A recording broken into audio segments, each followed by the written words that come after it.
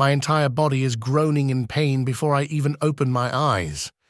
My ears are ringing, but I can just barely hear the sounds of birds cawing as they circle above, and feel the sun scorching my skin. The light is blinding as I open my eyes, reflecting off the white sand around me.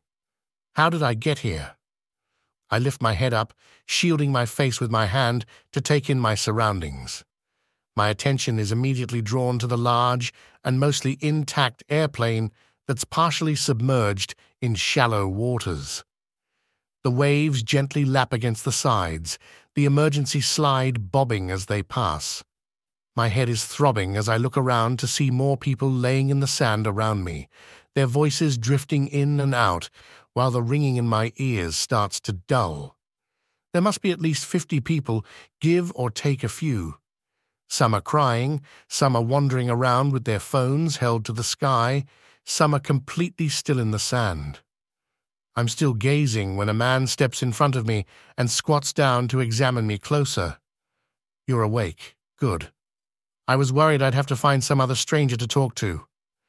While I can tell he's trying to be playful, the intensity of the situation takes precedence. He shifts on his heels, blocking the sun, so I'm better able to meet his eyes. His skin is tan, and he looks to be around my age, somewhere in his late 20s or early 30s SS. The stubble on his face and crow's feet as he squints makes it hard to tell. My voice cracks as I respond, "What happened? Where are we?" I push myself up from the sand, and am grateful when he grabs my arm to help me stand. His grip is firm as I steady myself, and I give a nod to signify I'm okay. He looks familiar, but everything is a little fuzzy. "Come on, let's get you into the shade first," he says, as he gently navigates us to the thick edge of palm trees and foliage further back from the beach. There was an issue with the plane engine, and we had to make an emergency landing. From what I could see from looking out the window, when I wasn't vomiting or hyperventilating, we ended up on some sort of island. "Oh, well, that sounds wonderful." Sarcasm is my favorite way to cope, and it even makes him crack a slight smile. I lower myself onto the cooler sand now that we've made it to the shade, and my mystery friend does the same. We are both looking out across the beach in front of us, and I glance in his direction. His cheeks are red from the sun, as I imagine mine are as well, and his light brown hair is stiff with salt from the ocean. He turns back to me. "I'm gathering that you don't seem to remember our time on the plane." I go to take my head no, but my distraught must have been apparent as he's already providing more details. "My name is Sam, and we were sitting next to each other on the plane. Truthfully, we didn't talk all that much, just your standard introductory stuff. You told me your name was Emily. We shook hands." His voice trails off, and I close my eyes trying to focus. First, it's just flashes. My head hitting the seat in front of me, the oxygen masks dropping, me grabbing Sam's hand as the plane lurched downwards. Then, like a dam breaking, it all came flooding back at once. I remember boarding the flight and how upset I was that I had a middle seat. I remember dreading going back to New York and my dead-end receptionist job. I remember when a handsome man slid past me and into the window seat. He had a nice smile and deep brown eyes. I was pretending to look past him and out the window while I checked him out, but he figured me out and laughed as he told me his name. Sam. He made me laugh, we exchanged stories about our mutually miserable jobs, and then we hit turbulence. I open my eyes, back in the present, and look up at Sam. I remember now. I pause as another memory of strong arms pulling me from my seat surfaces. "You carried me off the plane." "Thank you." It wasn't long after that, as a group, we decided to explore this island we were trapped on. After an hour of wandering through the brush, we found a fairly well-maintained trail. At the lack of overgrowth, I could hear people behind us, their voices hopeful that this is an inhabited island and that we'll find help further along the way.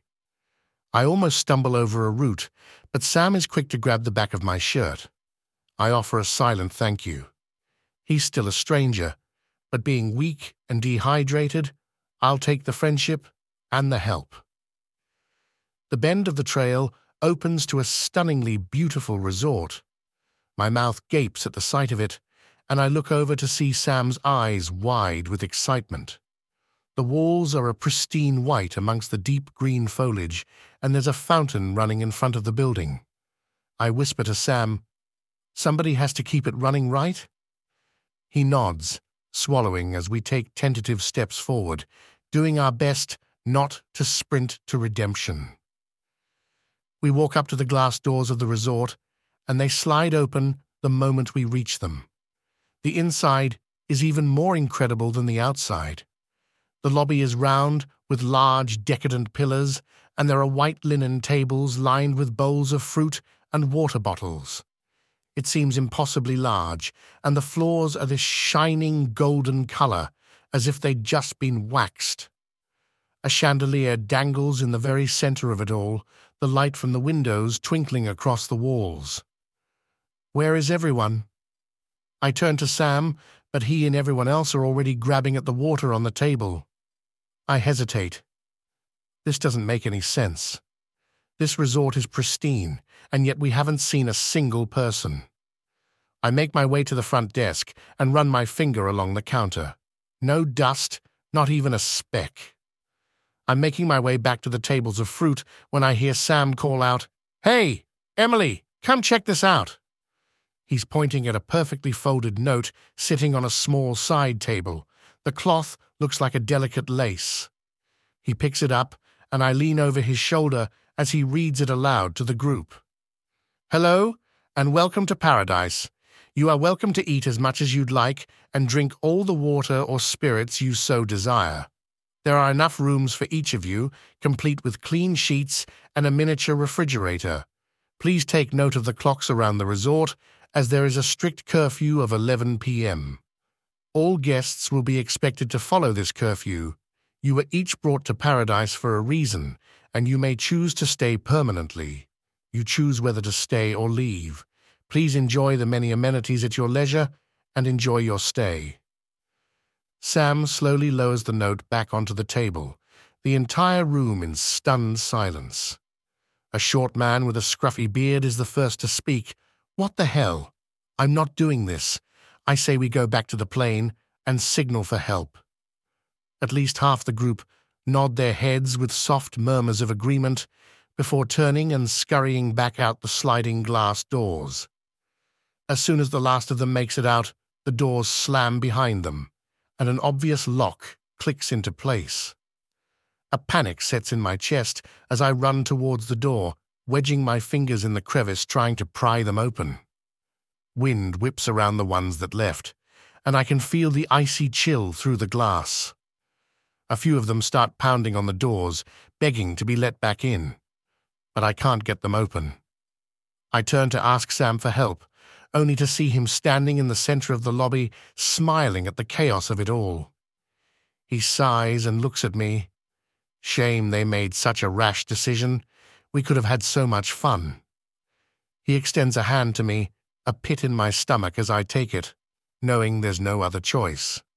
He lifts my chin up to meet his eyes, and as if he had read my mind, he says, "Oh, Emily, there never really was a choice.